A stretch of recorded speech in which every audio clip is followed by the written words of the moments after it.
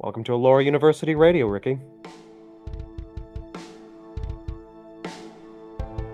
Welcome to Blackwarren Reads, a weekly showcase from the authors of current releases from Blackwarren Books. All stories read are available for purchase from blackwarrenbooks.com, Amazon, and wherever ebooks are sold. Thank you for joining in, and enjoy the show.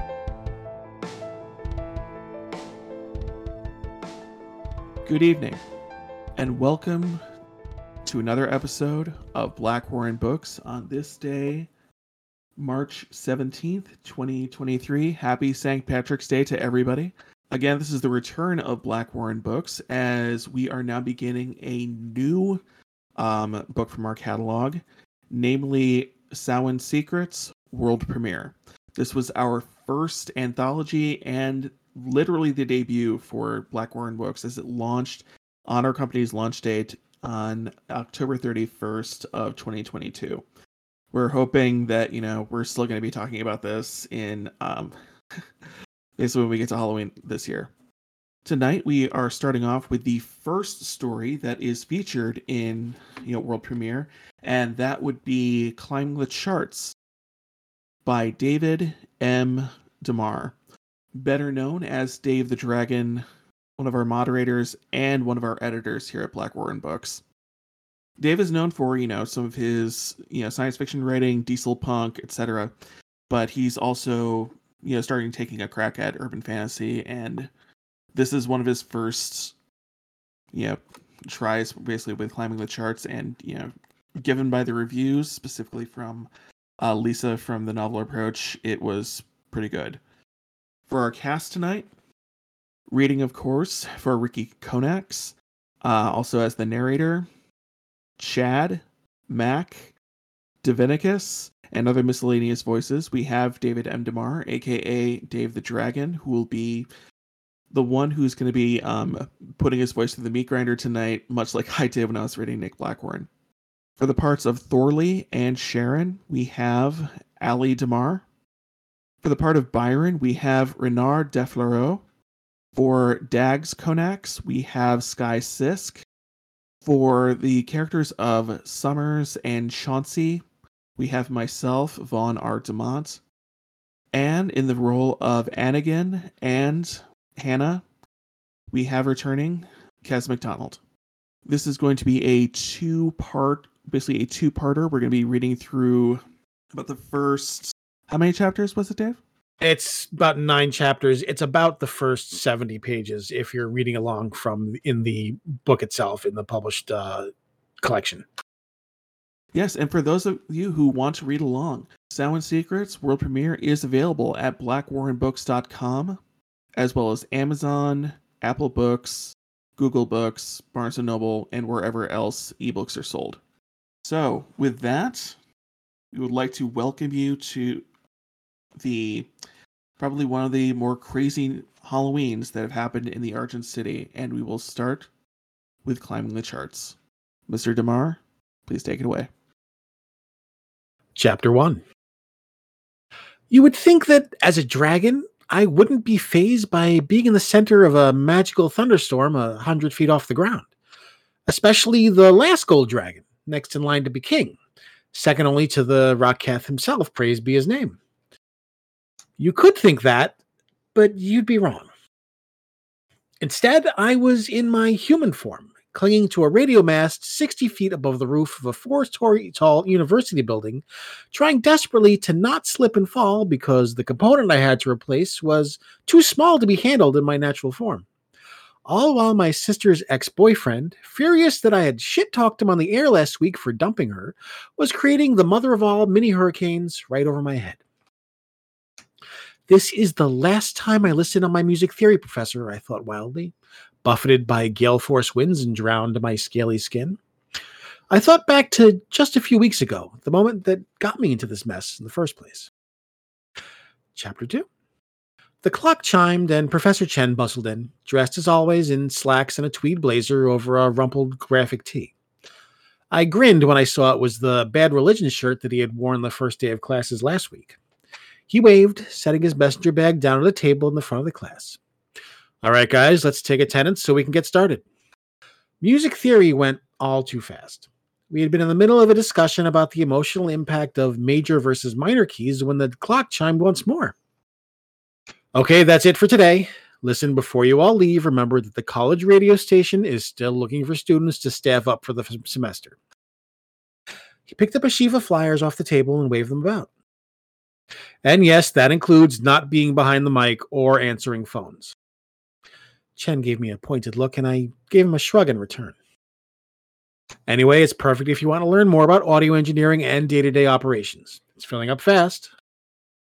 I smiled at the professor on my way out and took one of the flyers, turning over the idea of working at the radio station in my head. I didn't put it in my bag. Instead, I started reading through it as soon as I was back outside on the quad. I became so preoccupied I didn't realize what was about to happen until it was too late. In a flash, I collided with someone who had been walking the opposite direction, and I found myself painfully on my ass in the middle of the footpath. Shit, fuckface. Oh, shit. Look who it is. My blood ran cold at the voice. I looked up, and my fears were confirmed. It was Summers, the honey-voiced she from my business management class. A retinue of hangers-on were clustered around him. You got some big old balls walking around by yourself in the middle of the day. You overgrown iguana. His face split in a mirthless grin that turned my stomach. I clambered to my feet, still clutching the flyer I had grabbed from Professor Chen. Summers, impossibly handsome by human standards, laughed in my face. His leering followers, she like him, were flanking him, forming a loose semicircle in front of me and blocking my path. Sorry, I mumbled, eyes down. Summers barked a short laugh. Got there, buddy. He snatched the flyer from my hands. Is this the radio station? He looked back at me. You want to be a DJ, Ricky? He dropped the flyer and it fluttered to the ground. His cronies laughed. What a fucking joke. He pushed past me, dropping his shoulder painfully into mine, and continued to jeer as he and his little court of fiends walked on. Hands shaking, I scooped the flyer off the ground and walked unsteadily to a nearby bench, trying to breathe. Slow and steady, just like Miss Fremont taught you. I closed my eyes and went over everything I had learned in speech therapy. Okay, I breathed. Okay. My phone buzzed and I jumped. I fished it from my pocket and looked down at the message notification. How's your second week going? I unlocked my phone and stared at it for a moment. Finally, I tapped out a reply. Fine, busy with classes. Gotta go, next one starting in 15 minutes. I tapped send. A few seconds later, a reply came in. Good. Call mom later, okay? A few nearby people who had seen the exchange between me and Summers were shooting over some curious glances, but most were watching him leave, especially the humans. Even by she standards, he was remarkably good-looking, despite the perpetual sneer he seemed to like wearing. And that's all non-mythics saw. He's right, I thought, looking down at the radio station flyer. A DJ? I can't even talk to strangers. Hands shaking, I balled up the flyer and went to toss it, but I didn't see a wastebasket anywhere. I just stuffed it in a pocket instead, slumping back on the bench. I should have stayed in Portland with Mom's side of the family. I sat there for a while, trying to stop shaking from embarrassment. I wasn't doing very well. Finally, I pulled out my phone and checked the time. Shit. I looked across the quad and checked the time again. Nope, no way I'd make it now. I sighed. Fuck it, I'm in no mood anymore. I stood up, knees still weak, but mind made up, and set off. Chapter 3. Ricky, don't you usually have a class around now? Naveen was behind the counter looking at me quizzically. Yeah, I wasn't feeling all that great. I shrugged, not about to get into it with a human about the she and the dim view they took of my kind. I thought I'd come by and check on that interlibrary loan I put in for a couple days ago. Let me check. Actually, hold on. He walked away from the counter, sticking his head through the office door behind him. Hey, Alan, did Ricky's thing come in today? The answer was muffled. Why, is he here? Naveen looked back at me and grinned. Dirty blonde hair, light brown eyes, really good tan for a New Englander. Who else could it be? I winced at his description, knowing what was coming next. Sure enough, Ellen came bursting out of the office behind the counter, clutching a mail basket nearly as big as she was. Only a tuft of dyed blue hair was visible over the edge of the basket until she set it down on the counter. Hey, Ricky! Hey? I waved awkwardly. How? I coughed. How are you doing? Better now that you're here. She flashed me her million-watt smile. I shifted uncomfortably. I think your stuff came in. Let me see. She began rifling through the contents of the basket. No. Yeah, this is it. Wait. Is this what I think it is? She looked up at me, coal-rimmed eyes wide. For the second time in 15 minutes, my heart crawled up into my throat. This time for a different reason altogether. If it's for me, that's exactly what it is. Ellen pulled a sealed manila envelope from the basket. She read the label.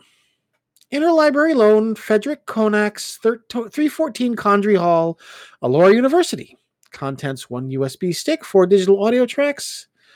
She looked back at me. You lucky fucker. Naveen cocked his head at Ellen, then looked at me. What's the big deal? It's a digital copy of a really rare EP from the 1970s, I said. Ellen offered it to me, and I took it, carefully ignoring it when she brushed her fingers across my hand. Been looking for this one forever. I can't believe Alora's library system had a copy. Oh, that's cool, I guess. You want to listen to it here? The audio lab should be open. Naveen pointed across the lobby. Past the card catalog computers and to the left. There are headphones and everything. Thanks, I said, holding the envelope gingerly. I'll let you know how it is. Fuck that, Ricky. You give it to me next. Ellen shook a fist at me and then turned to her coworker. That's cool, I guess. Naveen, you wouldn't know good music if it bit you on the ass. Oh my God, Ellen, I do not want to hear it again. The sounds of their argument faded as I walked through the lobby toward where Naveen had directed me.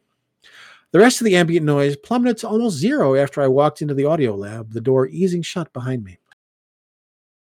I felt some of the tension in my shoulders leave me after seeing I was the only one in the room. The walls were lined with blue and gray anechoic foam wedges. 2 rows of cubicles with chairs ran down the length of the room. I chose one at random, laying the manila envelope on the desk and sinking into the chair. The cubicle came equipped with an audio deck, complete with a combination cassette CD player, aux input, and a USB port. A pair of over-the-ear headphones were wired to the audio out jack, and I did my best in trying to position audio equipment designed for rounded ears over my pointed ones. It took a while. After finally finding a comfortable position, I broke the seal on the manila envelope and peered inside. It was a USB stick, all right, stamped with Alora University Interlibrary Loan on the front and Do Not Copy on the back. I powered up the audio deck, tried to insert the USB stick, reversed it again, and finally got it in the port the right way.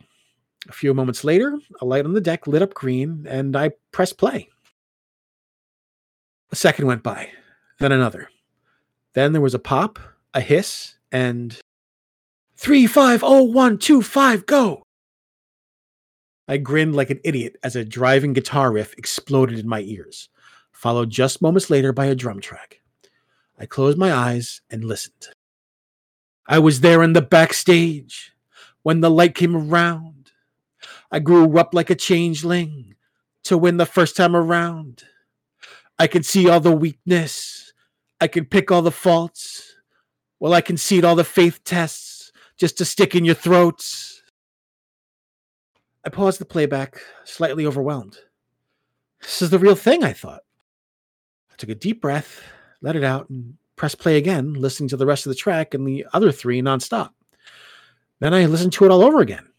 It was grainy, and some of the warmth and depth of the original vinyl might have been lost due to it being copied digitally, but that sound was unmistakable. It was all there. Stephen Morris's drumming, Peter Hook's driving bass line, Bernard Summers' growling guitar, and Ian Curtis's voice. A part of me wanted desperately to find a way to smuggle it out of the library. I could probably get away with it too, but as wonderful as getting to hear this was, it was still just a copy. If I could ever track down the original vinyl, though.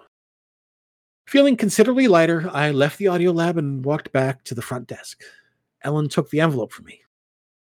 You have no idea, I said to her, grinning. I have some idea, she said.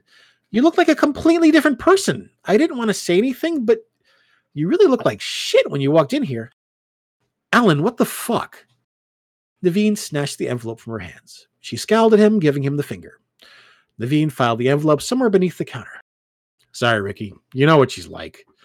She's right, though. You look like you're in a much better mood. I shrugged.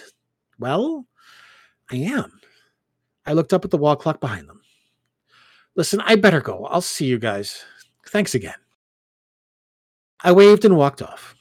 The last thing I heard before slipping outside was Naveen yelling at Ellen again. Ellen was yelling back. I stepped outside into the now afternoon sunlight and checked the time. Mom should be home from work by now, I thought. I tapped my phone a few times. She picked up on the third ring. Ricky, Dad said you were going to call. How's it going, honey? Hey, Mom. Yeah, okay, I guess? I started walking toward the dorms. I just left the library. My interlibrary loan came in. The Joy Division EP? Wait, did they have the actual vinyl? I could practically hear her salivating at the other end of the line. No, I wish. It was a digital copy, but it was still amazing. I'll bet, kid. Oh, I'm jealous. I told you I saw them live in 79, right? Just about every time we talk about them, Mom. I looked up at some clouds scattered across the sun, temporarily plunging the campus into shadow. They blew by and I lowered my gaze. They opened for the Buzzcocks, right? Oh, so you do pay attention, huh? She laughed. Yep, your Uncle Lance hooked me up with tickets. He had seen them on New Year's Eve at the Swinging Apple in Liverpool in 77, I want to say. He told me that was when they started using their new name. She paused. Shame about Ian, though. He was so young. Yeah, but they were so influential. I mean, the entire post-punk movement. Oops, sorry, hold on. I dodged around a small group of students who were talking in the middle of the paved path. What was I saying? You were about to let me know that the New Order was just as good. I scowled. I was not. They deserve a place in history right along. Listen, you know Blue Monday is a masterpiece, and you can't argue with that. I'll argue it all I want. Listen, when a cover by some new metal idiots from Los Angeles gets more play than the original, there's something wrong there. You couldn't turn on a radio without hearing it over and over and over. I fell silent. Hey, Ricky, you still there? Huh? Yeah, sorry, Mom. I looked around, spotting an empty bench under a white oak next to the path. You got a sec to talk? Of course, hon. What's going on? I sat down heavily, the breath going out of me. I ran into him again today. Who? That she fuckboy? There was an instant edge to her voice. God damn it, did he hurt you? No, I'm fine. It was in the quad in the middle of the day. Just his typical summer court bullshit. It's just... I touched my pocket, feeling the lump of crumpled paper inside it. I had just left music theory, and I picked up a flyer for the radio station. I was thinking of going down there and volunteering to learn some audio engineering, but... He saw it and gave you shit. I paused. Yeah, it didn't help that I started stuttering as soon as he was in my face. Oh, Ricky. Her voice softened. Who the fuck cares about what that shit stain thinks of you? He's so inbred, he's practically a sandwich. I'm surprised he knows how to tie his fucking shoes without a team of brownies to do it for him. My chest started feeling tight. Yeah, but Mom, he's got a point. I mean, who was I kidding? Fantasizing about being a DJ? Yeah, but Ricky... I mean it. I can barely talk to a single stranger without tripping over my tongue. How the hell would I be able to talk to hundreds or even thousands of strangers over the radio? That tight feeling was getting worse. It was almost like a burning cold ember in my heart. Theater Konax. I froze. Years of only hearing your full name spoken by a parent when they were dead serious conditioned you pretty well. Stop it this instant. You are capable of anything you decide you want to do. You are destined for greatness. Have you forgotten who you are, my Rasa? Mom, Okay. I took a deep breath, trying to push down that knot of icy fire in my ribcage. I'm sorry, I mumbled. Listen, maybe I should go. I stood up and pulled the phone from my ear, ready to end the call. No. I paused. Ricky, you still there, Ricky? Yeah. Don't let the shade get under your skin. He's the youngest son of a minor baronet who thinks he'll make his bones by harassing you. You're fucking royalty. I stared down at my scuffed Chuck Taylors, rubbing the back of my head with the other hand. Mom, do you really think I could work in radio? Of course you can. Don't give up, Ricky, okay? What does the great one always say? You miss 100% of the shots you don't take? That's right. Besides, think how nice it will be to rub it in that asshole's face.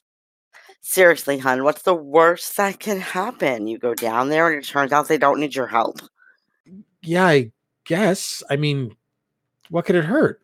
That's the spirit. Listen, I gotta go. I'm waiting for an update from the Regetic office before the end of the day. We'll talk again later, okay? Okay, Mom. And thanks. I'm proud of you, Ricky. Always remember that. I could hear the smile in her voice. I stuffed the phone back in my pocket and fished out the crumpled piece of paper. I unfolded it, smoothed it out, and read it. Student Union Building, 4th floor, Suite 416. I looked at the large, square, concrete building across the way. A large sign near the front door read, The Sub. Students were streaming in and out at a steady pace. I looked back down at the wrinkled flyer, then back up at the busy building. Finally, I took a deep breath, thought, fuck it, and set off across the quad. Chapter 4. It was an incredibly gorgeous late afternoon. The sun was bright and warm, and the old-growth maples lining the walkways were still fresh and full of leaves. The flower beds, loaded with snapdragons and with more than a few bumblebees bending their stems, stood out against meticulously placed deep red mulch. Even the looming neo-Gothic buildings on either side of me seemed less foreboding than they usually did. A shadow shifted, and I looked up. One of the gargoyles on the old main tower changed its position to catch a little more of the sun. Do gargoyles have to go to college? I entered the Student Union Building. Before I knew it, I was standing in the sub's 4th floor hallway, pacing back and forth in front of the elevators, my stomach up in my throat and my pulse throbbing in my temples. I walked down to the end of the corridor and stared at the wall for the 5th time. At a T section, there was a sign with the numbers 401 through 409 printed on it, accompanied by a left-facing arrow. Right under it was printed 410 to 418 with an arrow pointed right. I looked down the right hallway. The floor was carpeted in institutional brown, the walls painted a neutral tone of off-white. Turning my head in the other direction revealed much of the same. It was deathly quiet up here, and I hadn't seen another soul since stepping off the elevator almost 5 minutes ago. This is a bad idea, I thought, turning around again. I looked down the short corridor to the relative safety of the elevator bank. Maybe I should try tomorrow. I took a few steps towards the elevators, not rising in my stomach, before pushing the call button. It immediately turned red. An unbidden image of Summers leapt into my mind, his face a cruel rictus of resentment and scorn. Come on, Ricky. Run away like the little hatchling you are. I snorted and looked away from the glowing button, shaking my head like I was trying to dislodge the image from my brain. Ignore the fuckboy, Ricky. Mom's voice rang in my ears like I was still on the phone with her. I didn't raise you to back down to fascist assholes. Get in there and give it a try, Gretzky. I laughed, despite myself, imagining each of them on my shoulders dressed in little cartoon angel and devil outfits. The elevator dinged, and the doors slid open. I looked into the empty compartment. My distorted reflection stared back at me from the polished stainless steel wall. A tall, lanky kid with tousled, dirty blonde hair light brown eyes, tan skin, and dressed in college chic denim shorts and a zip-up hoodie over a faded Iggy and the Stooges shirt. Well, that's what I would have seen if I was human. Instead, my skin, covered in minuscule iridescent scales, shimmered where the light hit them. That, combined with my pointed ears and the slight hint of a vertically slit pupil, was more than enough for most other mythics to clock me as draconic. Lucky me. That was all the excuse Summers had needed to give me shit from the very first day of classes. At least he couldn't tell what color I was unless I was in my true form. If he knew that. I bared my teeth at my own reflection, revealing a set of sharp upper and lower incisors. No, I said, I'm not hiding. Not this time. I huffed and glared at myself until the doors slid back closed, and then I turned around and walked down the corridor, turning right at the T intersection. I walked with purpose, knowing that if I slowed down, I'd lose my nerve immediately. The numbered doors continued climbing as I went. Odd ones on the left, even ones on the right, and as I passed room 415, the walls began to be adorned with different framed posters of live music acts. The next door loomed ahead of me on the right. A large sign had 416 Alora University Radio, 96.7 FM WPHX printed in large letters. A line beneath it read, "The Home of the Rising Firebirds." There was no window. Taking a great big breath, I reached out and knocked. There was no response. Fighting the urge to cut and run, I knocked again, then waited. Finally, I reached out, grabbed the doorknob, and after a brief struggle with myself, went inside. There was an office on the other side of the door. It was equipped with a beaten-up desk, its top and sides plastered with peeling band stickers. On the surface was a laptop, a phone, and several loose pieces of paper. There was a ratty-looking couch against the left wall with what looked like a crocheted blanket thrown over the back, and the walls were covered with more music posters and even some official-looking plaques. A small speaker installed in the far corner of the ceiling was playing softly. To the right of the desk was a door leading deeper into the studio, a lit on-air sign above it. "Hello?" My voice sounded tiny, even in the small room. No answer. I fished the tattered flyer out of my pocket and clung to it like a talisman as I looked around. I was drawn to one of the silver plaques on the wall. Peering closer, I read it aloud. The National Association of College Broadcasters Radio Station of the Year 2021. Huh. I tried not to jump at the sound of another person's voice behind me. I like to think I didn't, even though I probably did. Oh, Hi. What looked like an upperclassman, dressed casually in a pair of khakis and a tucked-in polo shirt, was leaning on the doorway, the expression on his dark-skinned face guarded. Can I help you? Oh, no, yeah, I felt my ears go hot, but I took a second and steadied my breath. Yeah, my music theory prof said you guys are looking for help? I waved the ragged flyer in my hand. The student in the doorway relaxed a little. He nodded. Oh, yeah, we're definitely still looking for people.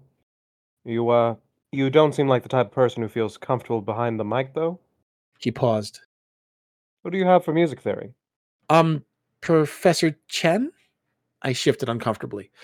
I'm really interested in audio engineering, board operation and stuff like that. He gave me an appraising look. Yeah. Let me check something really quick. He walked over to the desk and flipped open the laptop, leaning over it without sitting down, and ran his finger across the trackpad. Yeah. We've actually got a couple of spots open for board ops, though most of the good slots are filled. He looked up at me. How do you feel about a late night shift on Friday? Hard to find people willing to come in during prime party hours, so we're always hemorrhaging engineers. How late are we talking? Well, we don't have much coverage during the 2 to 4 a.m. slot. DJ's alright, bit of a flake as long as he's sober, but our engineer's looking to switch to an earlier slot. You can start training with them that night, shadow them for the broadcast, take notes, ask questions. Yeah, I think I could do that. Strictly back-end stuff. You're right, I really don't feel comfortable talking on air. That's putting it mildly. Definitely. We're not about to drive off anybody who's willing to pull the graveyard shift. Why don't you come back Friday night, right around midnight? I want to take a nap beforehand, too. No drinks allowed when you're in the booth. That includes coffee. Right. Yeah, okay, that's a good idea. I nodded. I'll be here this Friday. I turned to go. My knees already felt like they were knocking together. Wait, my dude, I haven't got your name. I turned back, my ears feeling hotter than ever. Right. Sorry, I said. Just a little excited, I guess. He laughed, handing me a pen and a pink post-it note. I wrote my name and my number as legibly as I could, hands shaking, and handed the note to him. He read it. Ricky Konex. Konex. He repeated it. Konex. Is that Eastern European? Something like that. And I didn't get your name? Right, I'm Byron, general manager. He held out his hand and I shook it. His grip was warm, professional, strong by human standards. You probably won't see me Friday night, but I'll let your audio engineer know their newest trainee is coming. Welcome to Allura University Radio, Ricky. Chapter 5. I rode the elevator down to the first floor in a daze. As soon as the doors opened, I rushed out into the crowd of students, leaving my way through the front door and down the steps. The late afternoon sunlight hit me square in the chest, and I took in great gulps of air like I had just come up from diving deep in the North Atlantic. Holy shit, I thought. Holy fucking shit, I did it. I grinned, shaking my head in disbelief. I can't believe I did it. I took up my phone and immediately tapped out a text to Mom. I got the gig, working at the graveyard shift, training as a board operator. I start Friday night. Barely 30 seconds went by before she wrote back. Fuck yes, Ricky! So proud of you. I smiled, then blinked. Mom was sending more messages.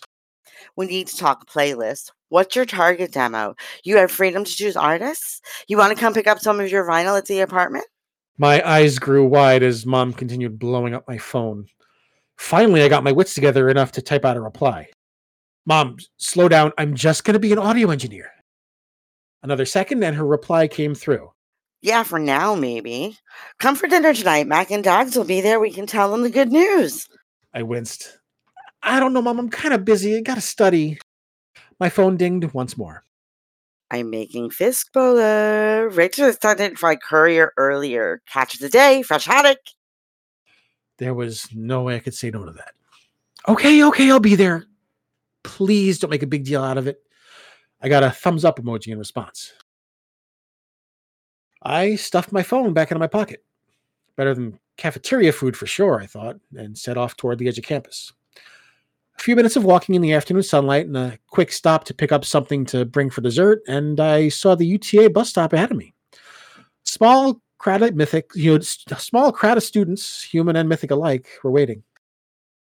I joined the throng, craning my neck to look up the street. A few minutes later, a large commuter bus, already halfway full from the look of it, pulled to a stop. About a dozen people spilled out and then went their separate ways. I waited my turn to step on and flashed my Allura University student ID at the grizzled, bored-looking dwarf behind the wheel. The bus rolled on. About 20 minutes later, it pulled up next to a long line of well-maintained brownstones. I got up, cradling the dessert box carefully, and stepped off. It took me another few minutes, but eventually I showed up at my parents' building.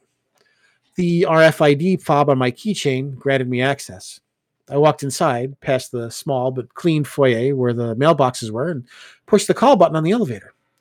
It whirred to life, and a few moments later the door slid open. There was no one inside.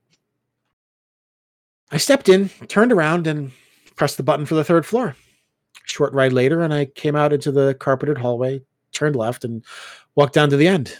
I could easily hear people talking from the other side of the door. I took a big sigh, pushed a smile up onto my face that I didn't completely feel, and knocked. Oh, that's probably Ricky.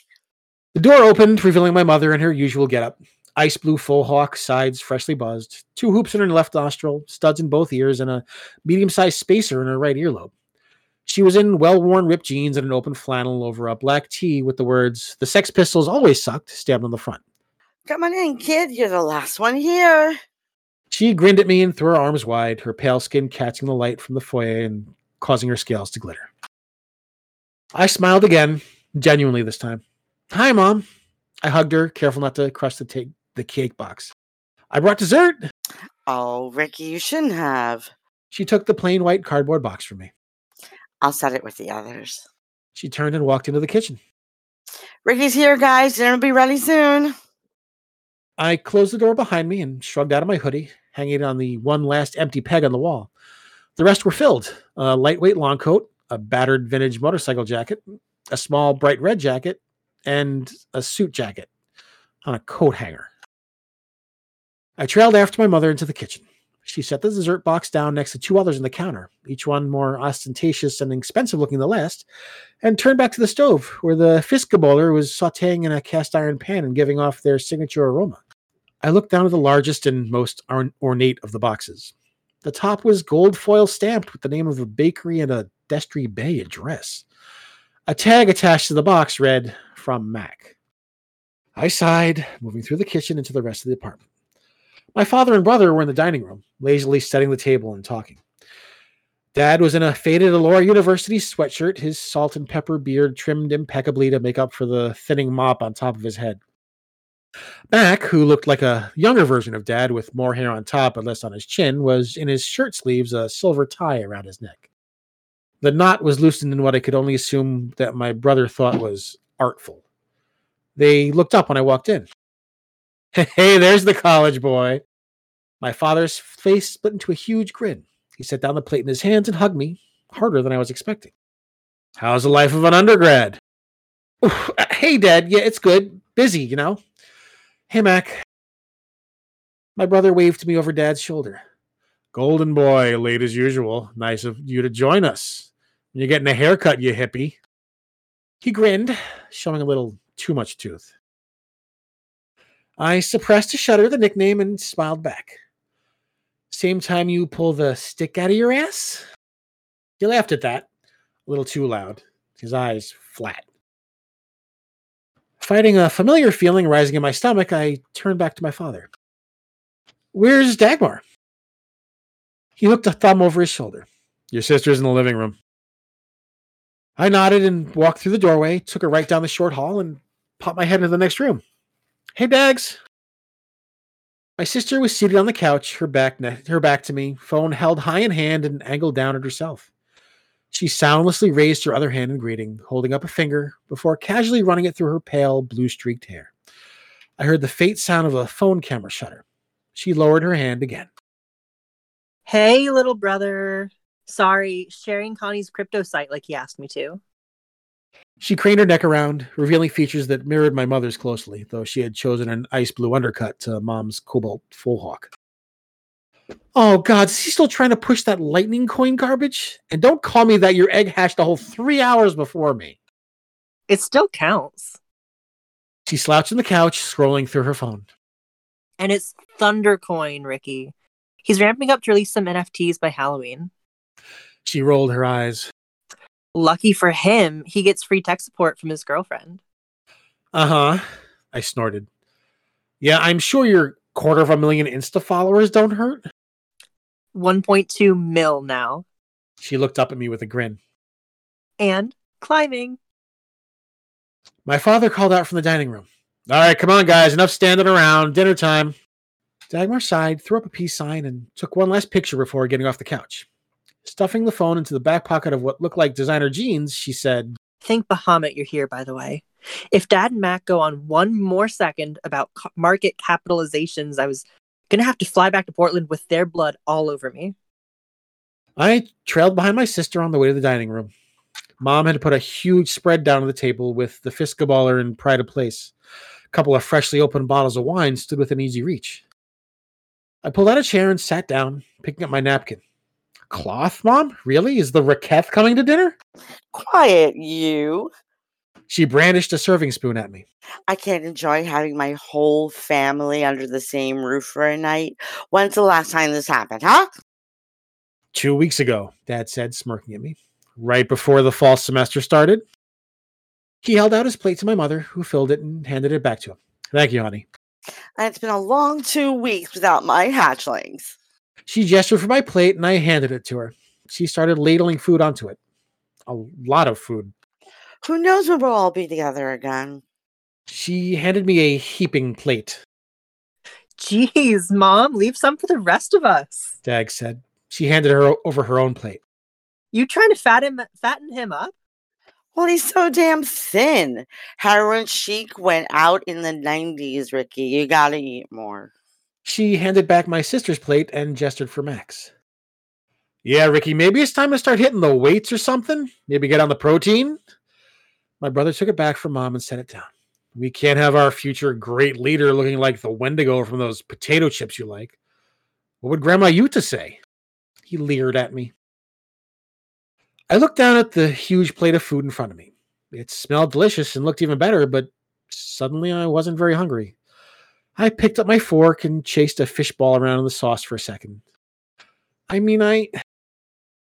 What your brother's trying to say, Ricky, is that he's just concerned for you. Right, Mac?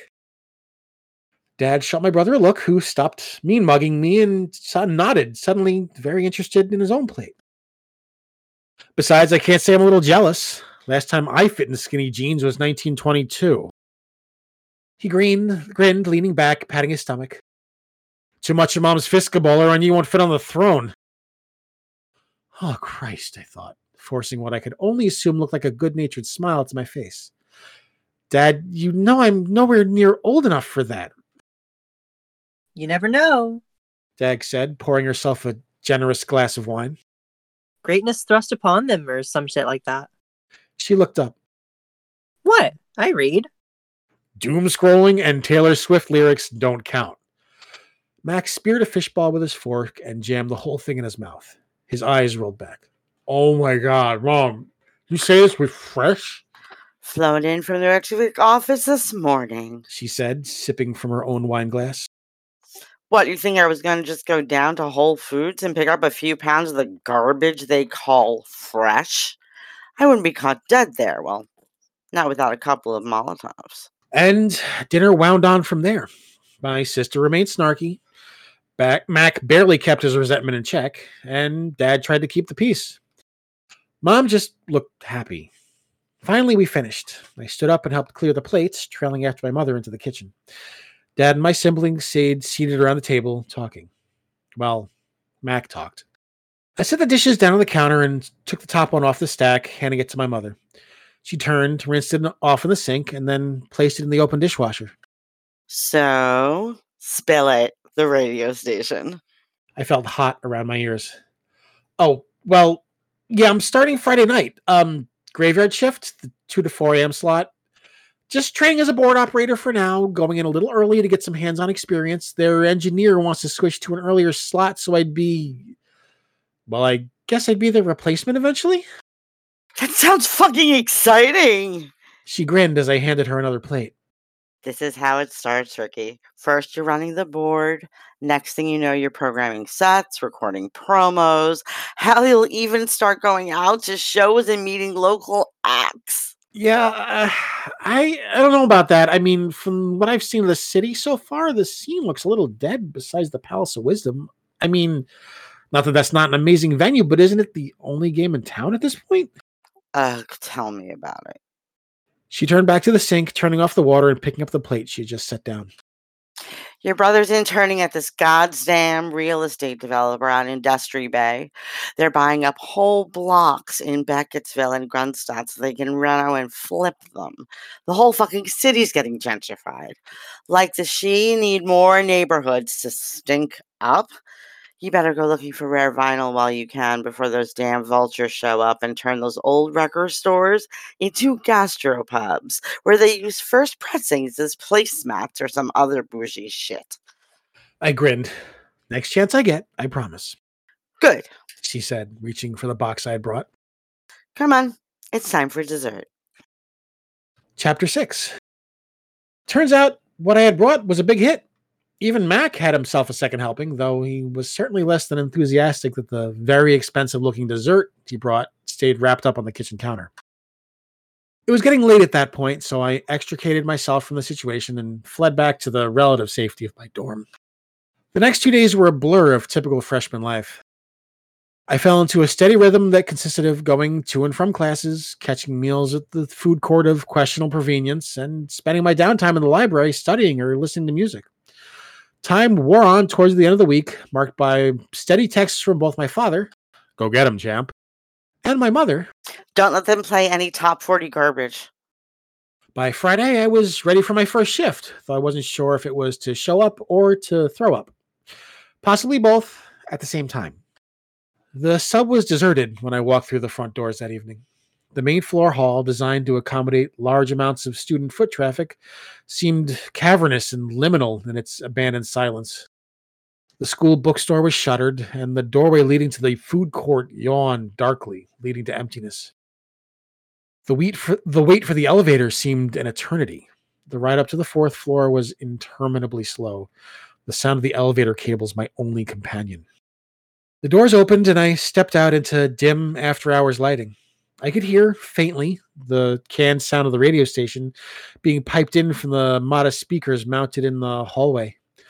I followed it, turning right at the intersection, and arrived at the radio station. The door was propped open, light spilling dimly out into the hall beyond. I took a deep breath, holding it in for a moment. Take the shot, number 99. I breathed out and stepped over the threshold. The main office was much as I remembered it from earlier that week, though there was a large backpack on the couch, a second laptop, and several loose pieces of paper next to it. Hello? I called out. Anyone home?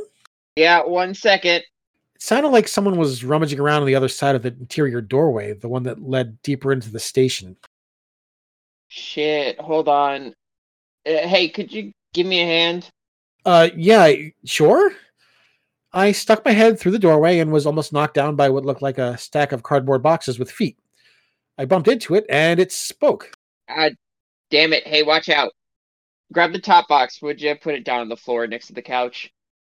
I grabbed it, lifting it easily. As I did so, the person I had been talking to became clear, or at least their head and shoulders did. Gracefully sweeping ram's horns, almost lost in a tangle of curly light brown hair and sparkling coal-rimmed eyes, brows drawn together in effort. You the new guy? Rick? Ricky, yeah. I set down the box where the satyr had instructed. The other two boxes thumped down next to them. Byron told me to come down tonight, said I could get some training on board operation. Jesus, Rick, you're fucking tall. What have they been feeding you? The satyr, who was about a head and a half shorter than I was looking up at me. An untucked white button-down shirt, sleeves rolled up to the elbow, revealed intricately designed tribal tattoos flowing down their forearms. Below that was a black midi skirt. A pair of furry digitigrade legs ended in cloven hooves completed the ensemble. I blinked, thrown off by the satyr's appearance. Between the timbre of their voice and the way they were dressed, I was having a hard time pegging their gender. The satyr hadn't waited for an answer, thrusting out a hand in greeting. Anakin. I shook it carefully. You ever worked in radio before? No, I said. I mean, I want to work in radio. Jesus, Ricky, get it together. I took a deep breath. I mean, I like music. Oh, yeah? You and every other freshman that walks through that door. Anakin turned away, skirt swishing. I tried to spot any physical sign that would let me figure them out. I don't see any breasts, I thought, immediately feeling like a jerk. Hell, they didn't smell anything like the other satyrs I knew, that was for sure. Whatever, if you're willing to spend your Friday nights holed up here, then I guess beggars can't be choosers. They walked back through the open doorway, deeper into the radio station, leaving me in the office in stunned silence.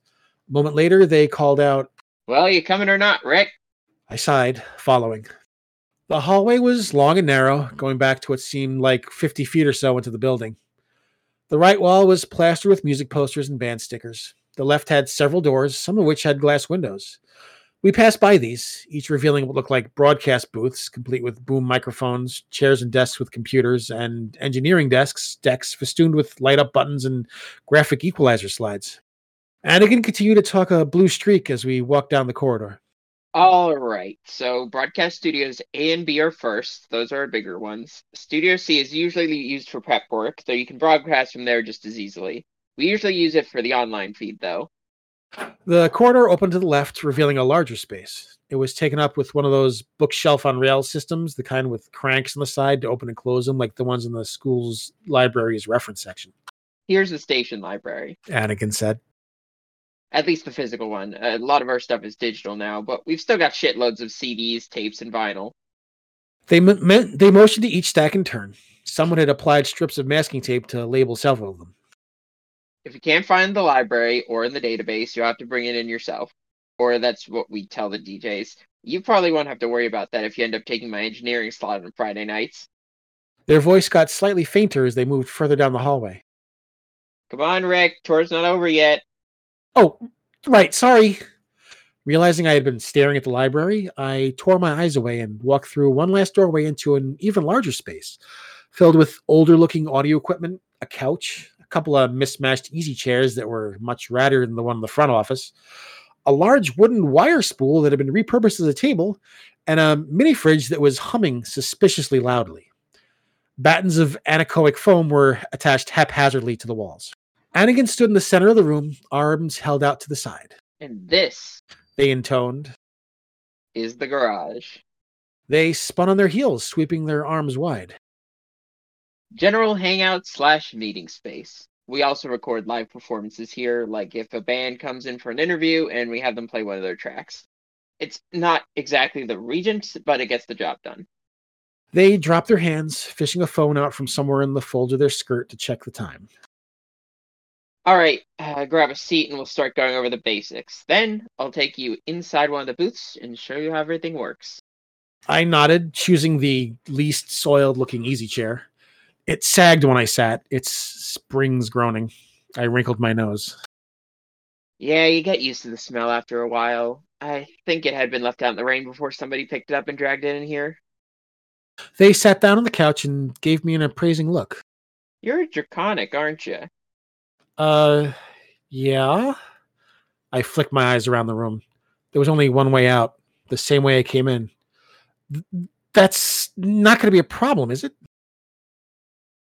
Anakin shook their head.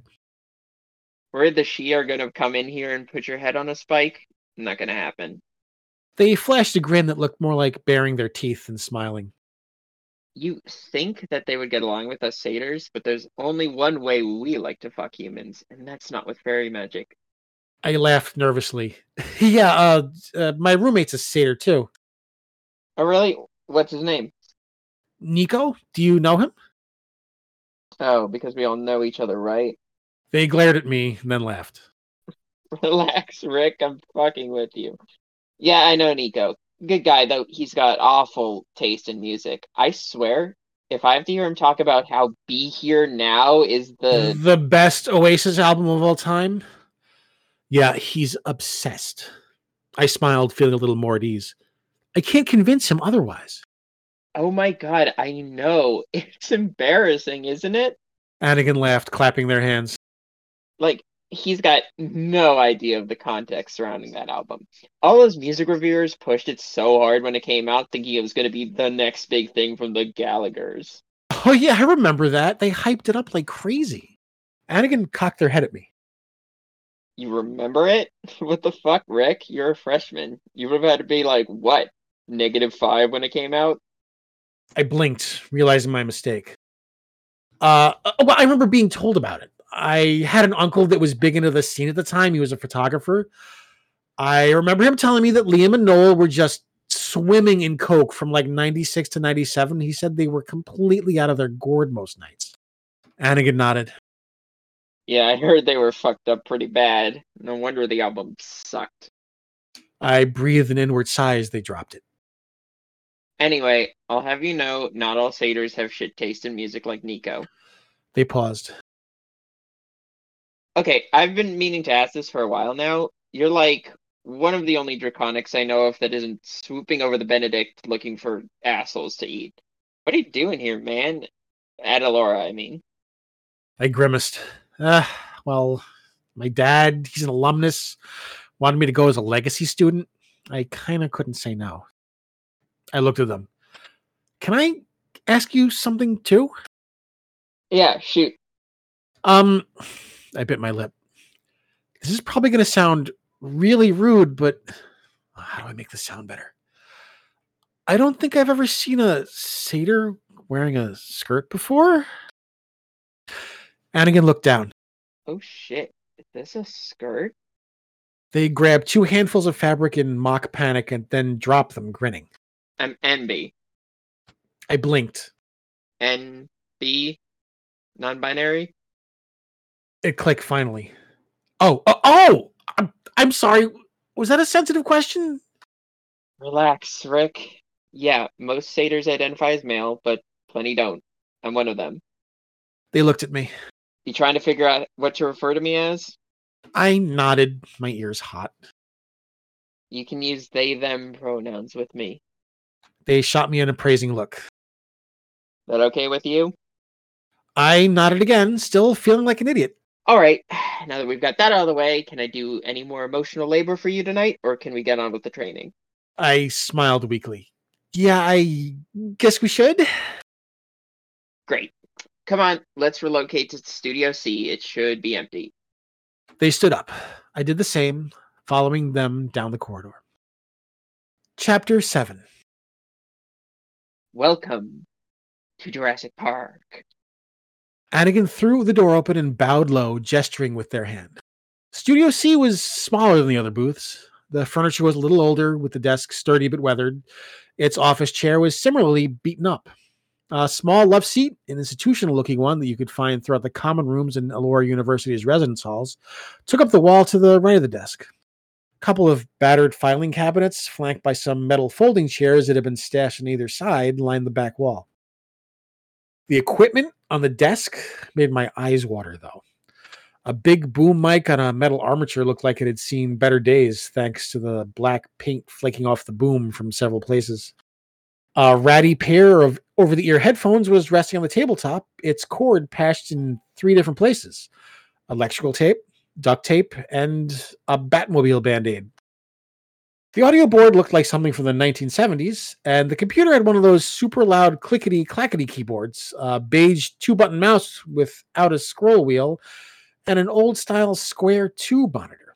A set of battered-looking audio input equipment with a dual tape deck, a CD player, and an auxiliary input completed the ensemble. I picked up the mouse and turned it over. It had a little trackball underneath. Pulling out all the stops, I see. Not as bad as it looks. Come on, sit down.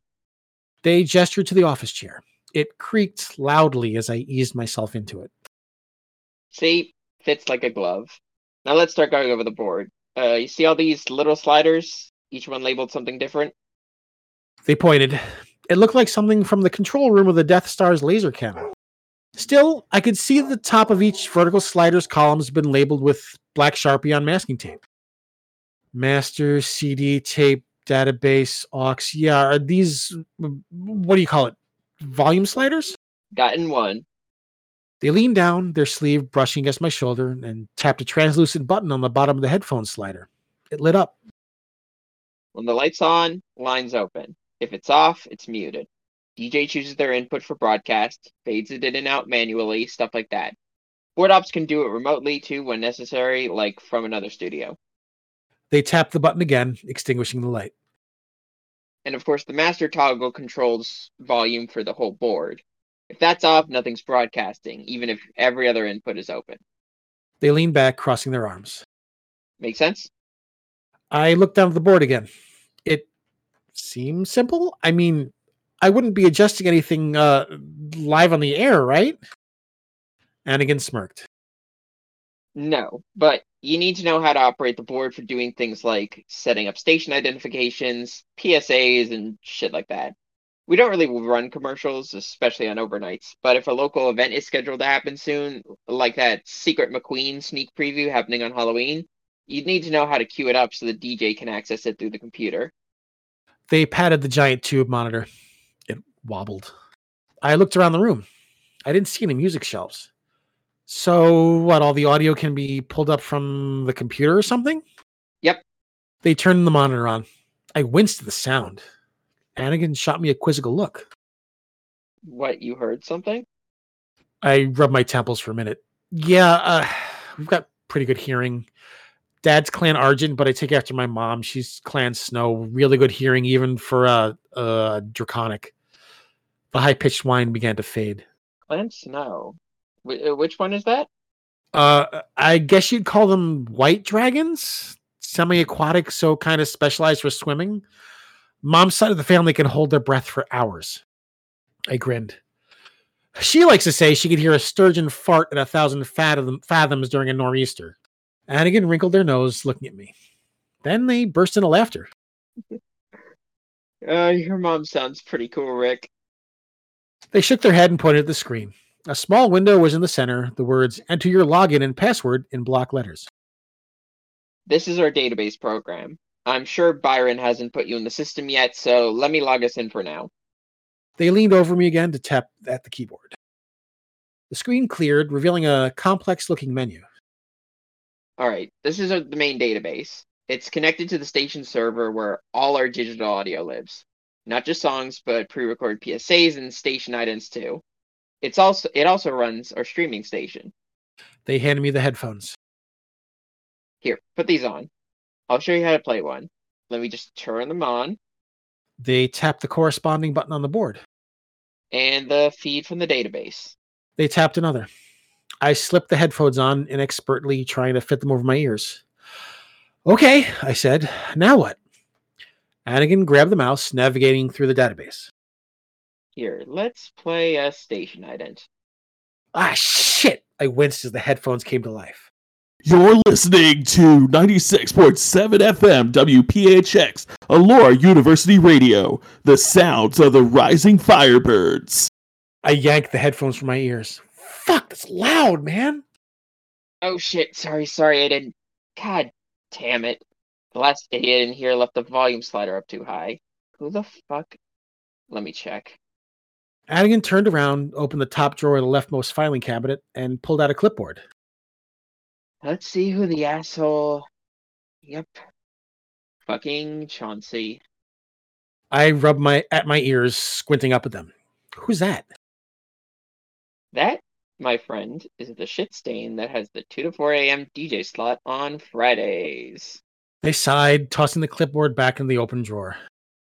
He's the reason I'm looking to switch slots. What, because he doesn't take care of the equipment? No, because he accidentally misgenders me every chance he gets. He's a fucking cum fart of a person, and if I have to put up with him one more semester, I'm going to end up on America's Most Wanted.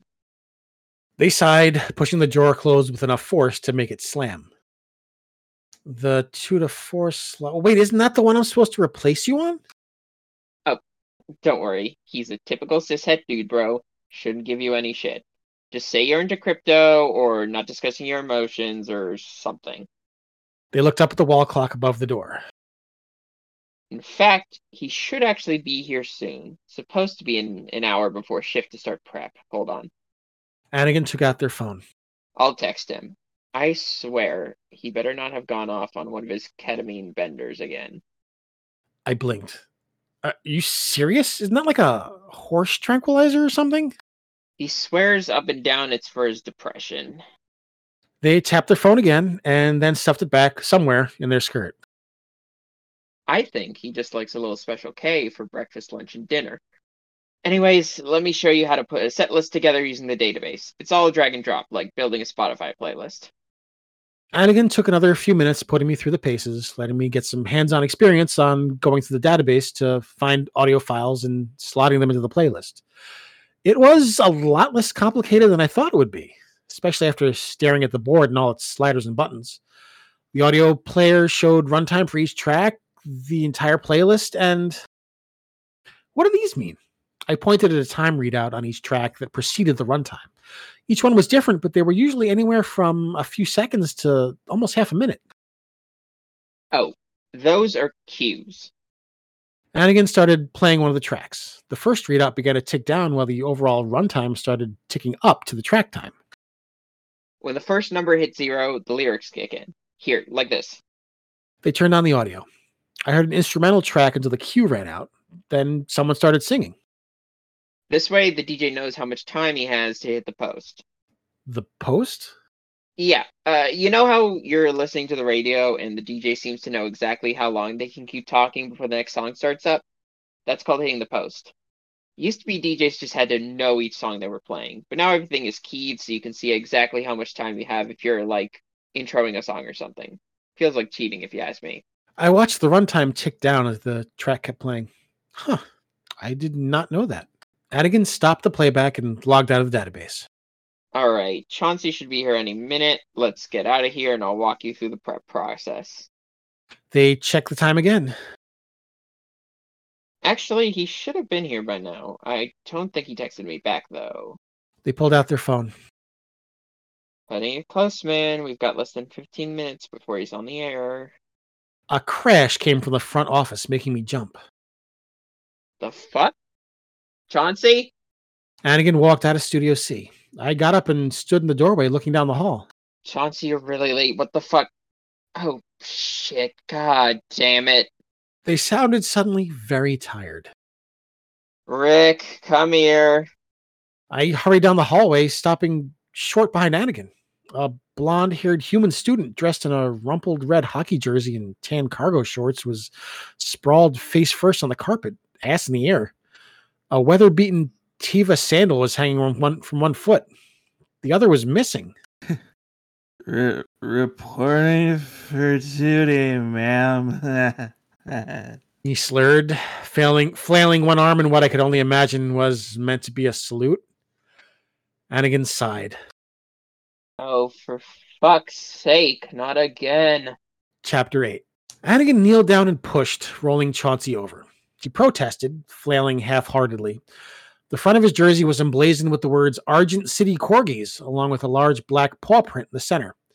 It was also wet, stained, and smelled strongly of cinnamon and vomit.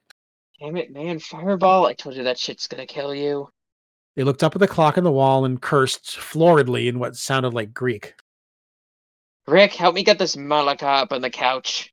Right. I bent down, wrinkling my nose, and hooked my arms under his armpits. Anakin grabbed his ankles. We heaved on the count of 3 and easily got him up, his head lolling back at an awkward angle. Anakin grabbed a plastic waste paper basket and put it on the floor close to Chauncey's head. Well, we're fucked. They said. We've got less than 15 minutes until we've got to be on the air. He better have a set list picked out. They strode over to the desk, leaning over it to flip the laptop open. A few clicks later, and they scowled. God damn it. Nope. Now we've got to come up with 2 hours of music in 11 and a half minutes. Shit. I started backing up. Maybe I should go? You look like you're gonna be really, busy? Yeah, I sure fucking am. God damn. Anakin looked up at me, their eyes like sharp, shining flints. Wait, that's it. Rick, you got a music player on your phone?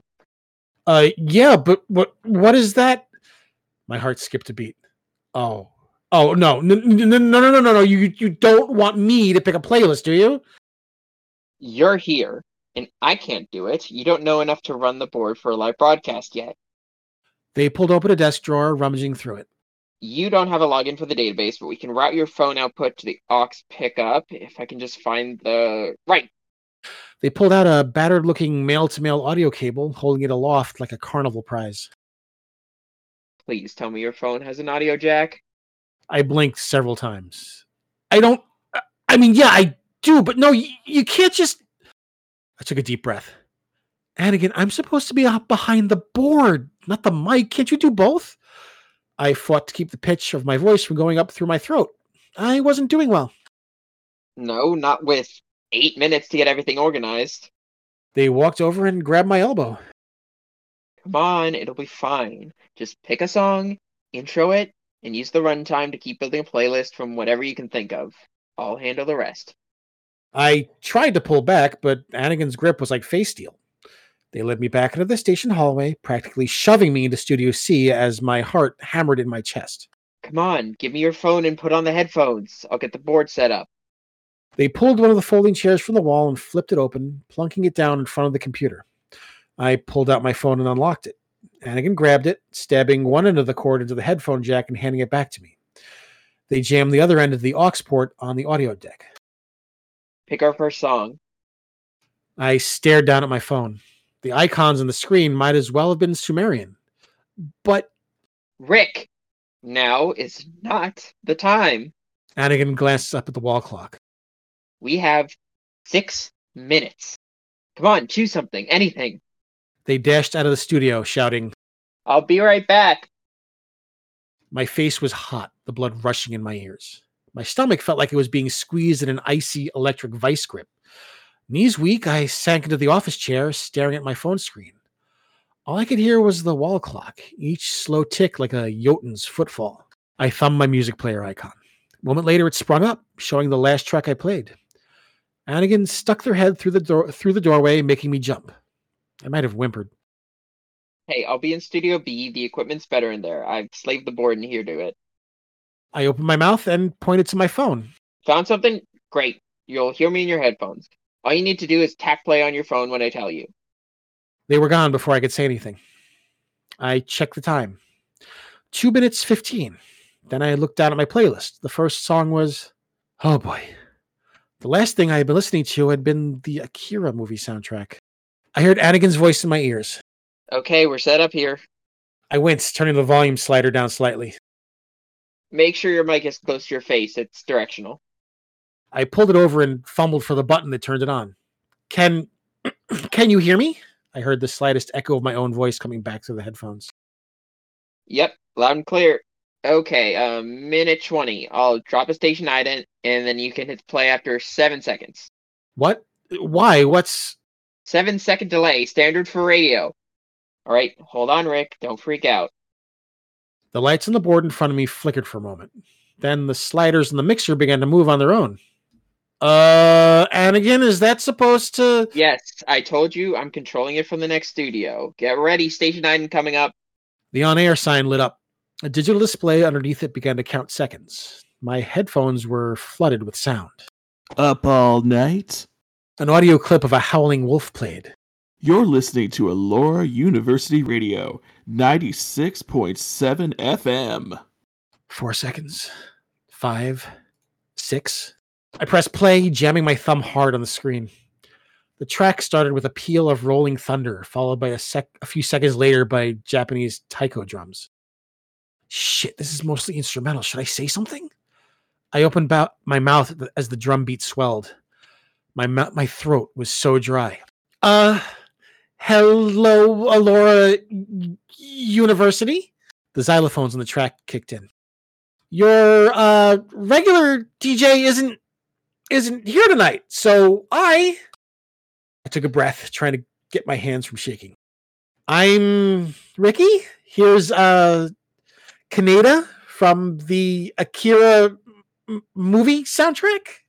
I slapped the button that muted the mic, feeling like I had just played Frogger in traffic with cars driven by angry she. The music washed over me hypnotically as the track grew more layered. Anakin stuck their head back through the doorway. I jumped. Again. Okay, you're on it. Wouldn't have you pegged for a weed, but it'll get the job done. What's your next song? Next song? I stared at her wide-eyed. Yes, your next song. This track can't be more than 3-4 minutes long, right? Get it queued up. They disappeared before I could say anything. I grabbed my phone, scrolling through my playlists feverishly. I need something different. Come on, Ricky, think. I had another minute and 10 seconds before the first track ended. Wait, what was that?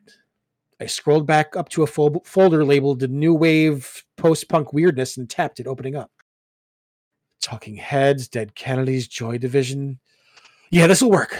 I swallowed, wishing I had some water. The first track was winding up. I knew the next track had a few seconds before the lyrics started, so I put my hand on the mic button and waited. God, what was it called? Hitting the post? The track began to fade out, and I thumbed the mic button. That was... My voice cracked. I leaned my head to the left, away from the mic, and coughed. That was Kaneda from the Akira motion picture soundtrack by Geino Yama... I squinted at the screen. Yamashiro Gumi. I pressed play on the next track. Up next, we've got Cities from Talking Heads off their Fear of Music album.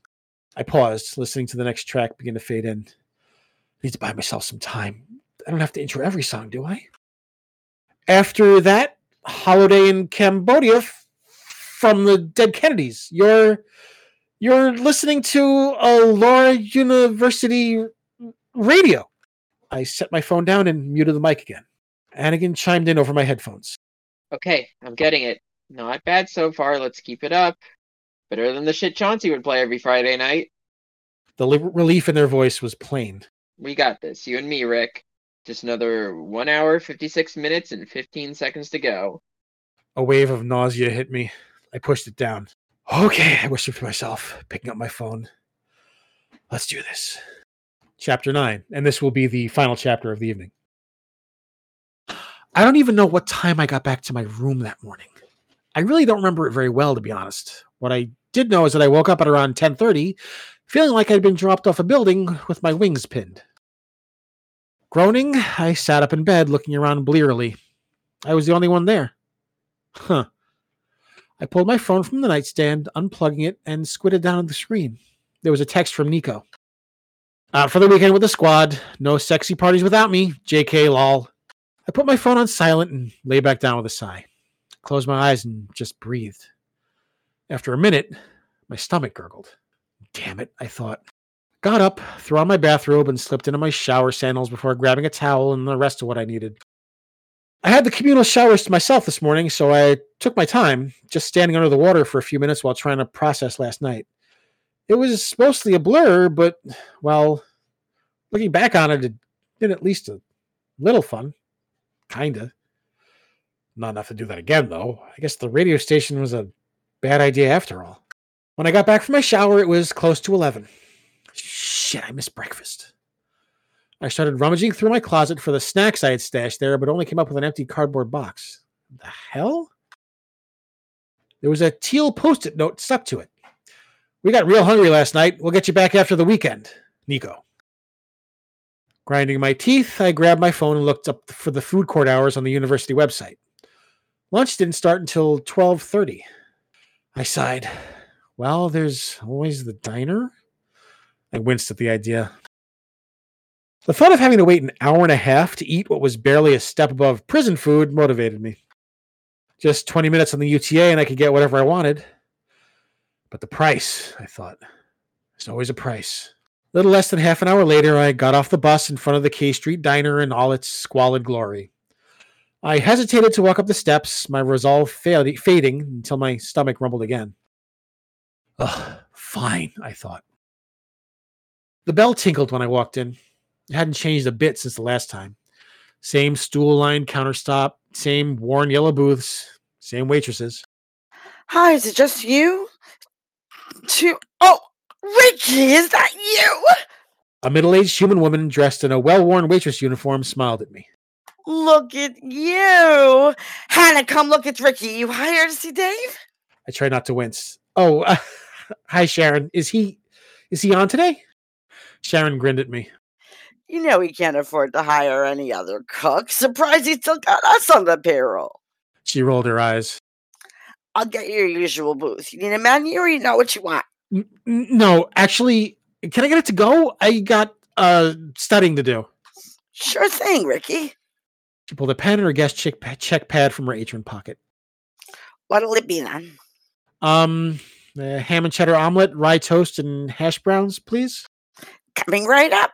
She pulled a pad out of her apron and scribbled on it. I'll put this in right now. She smiled. It's good to see you again, Ricky. I watched her slip back behind the counter and stick the check in the carousel. I leaned back against the hostess stand and just people watched for a few. It was the regular crowd for a late Saturday morning, about an equal mix of humans and mythics. There was even a particularly hungover-looking pair of werewolves in the farthest corner. From the looks of it, they had 2 bloody steaks each. They weren't using any silverware. I turned to look out the window, watching the traffic crawl by for a few moments and losing myself in thought about last night's trial by fire. I must have zoned out slightly because I jumped when a large brown paper bag was plunked down in front of me on the hostess stand. Here you go, Ricky. Good to see you, by the way. Hannah, the other waitress, dusted her hands off. Hey, yeah, it's been forever since I had the chance to stop in. Things have been crazy with school. I cocked my head, noticing the shoulder seam on her waitress uniform was slightly torn. Hey, what happened there? I asked, pointing. Oh, yeah. She sighed, placing the guest check on the counter next to the to-go bag. A couple of Slough were in here last night. Thought that they would start some of their spooky shit. I gave them a taste of the Great Huntress and they bolted, but I didn't have a spare uniform with me. I had to borrow one from the back. She hooked a thumb over her shoulder. Barely visible through the pass-through was a large cardboard box. The words Fort Werelion in sigil, the language of mythics, were scrawled across the front in black Sharpie.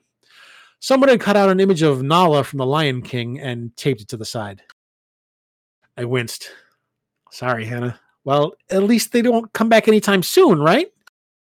She grinned, growling deep in her throat. Her pupils turned into slits for a moment. I almost hope they do. Dave says it's okay if I eat a few unruly customers time and again. Keeps the rest of them in line. I laughed and pulled out my wallet to pay for breakfast. Despite myself, I was looking forward to digging in as soon as I got back to my dorm. My uncle had been doing this long enough that it showed. As a result, the K Street Diner was a local institution at this point, and it wasn't for the ambiance. Hannah handed me the receipt and I signed it, then pulled some bills from my wallet and stuffed them into the tip jar on the counter. Ricky, Hannah scowled. what are you doing? Put that back right now. Oh, no, you don't, I said, waving her off. I know what my uncle pays you guys. Take bank out for a night on the town or something. Hannah laughed, shaking her head. You're a pain in the ass, Ricky, but you're a good kid. Say hi to your folks for me, okay? She reached out and ruffled my hair. Oh, geez, Hannah! I winced, dancing out of her reach. I'm not a hatchling anymore. She grinned, relenting, and turned to greet a pair of humans that had just walked through the door. Thinking I was in the clear, I grabbed my to-go bag and turned, ready to slip out the door. Hey, Ricky! Ricky, that you, kid? I froze in my tracks, cursing under my breath for a second. Then I turned around. My uncle had stuck his head, all glittering silver scales, through the pass-through. He waved, an offset spatula in his hand. Hey, come bound back before you leave. No avoiding it now. Okay, I'll be right there. Hannah gave me an apologetic look as I made my way around the counter, clutching my bag of food. I stepped through the doors into the kitchen. Hey, Uncle Huh? I looked around, but there was no sign of him. The hell is he? Uncle Dave? His familiar voice rang out from the recesses of the kitchen. Back here, kid. I craned my neck, noticing the fire door along the back wall had been propped open. A scaly hand waved me over, and I obliged. My uncle was there on the loading dock, leaning against the outside of the wall, the bottom of one foot braced against it in his best Anthony Bourdain pose. He grinned at me. Nice to see you, kid. How's the fam? They're doing okay, I shrugged. Mac's doing his corporate thing. Dags has her nose buried in her phone. Mom's plotting the overthrow of the government. And Dad's just trying to keep all the plates in the air. You know, the usual. Dave pulled an unlit cigarette from behind his pointy ear. He screwed it into the corner of his mouth. No mean feat, considering he was half transformed as always, and then cocked his head, using a finger to close one nostril. He shot a short jet of flame out of the other, lighting the end of the smoke. Yeah, that sounds like Chad. He took a deep drag, plucked the cigarette from his mouth, and exhaled. I wrinkled my nose at the smell. That's not tobacco, is it? Nope. Dave grinned at me. What, you think I'm out here raw-dogging reality? The hell with that. We all have our vices, Ricky. He took another drag. So this is your first semester at Allura, right? How you liking it so far? I shrugged. Okay, I guess. It's just a couple of weeks in, so I'm still feeling things out. Classes are interesting? Yeah, I'll bet. Your dad told me you joined the college radio station, too. Actually, he wouldn't shut up about it. He was proud as hell, Ricky. It was one night, Uncle Dave, and I was just pitching in because the overnight DJ literally pissed himself in the front room, and the engineer needed help choosing 2 hours worth of tracks. Hey, you got to start somewhere, right? Dave took another long drag, then pulled it from his mouth, the butt pinched between his scaly thumb and forefinger. He pursed his lips, directing a pencil-thin gout of flame to char the stub to ash. So, you know what I'm going to ask you? No, I did not play any. Oh, come on, Ricky. You know they're one of the best bands in the history of hard rock. Why you gotta do them like that? Oh my God, Uncle Dave. Yeah, masters of what? Dressing up in the schoolboy uniform and duck walking across the stage for 50 years? They're butt rock, and you know it. Hey, don't you disrespect them. He mock glared at me. They're iconic. Come on, you couldn't have at least played one track?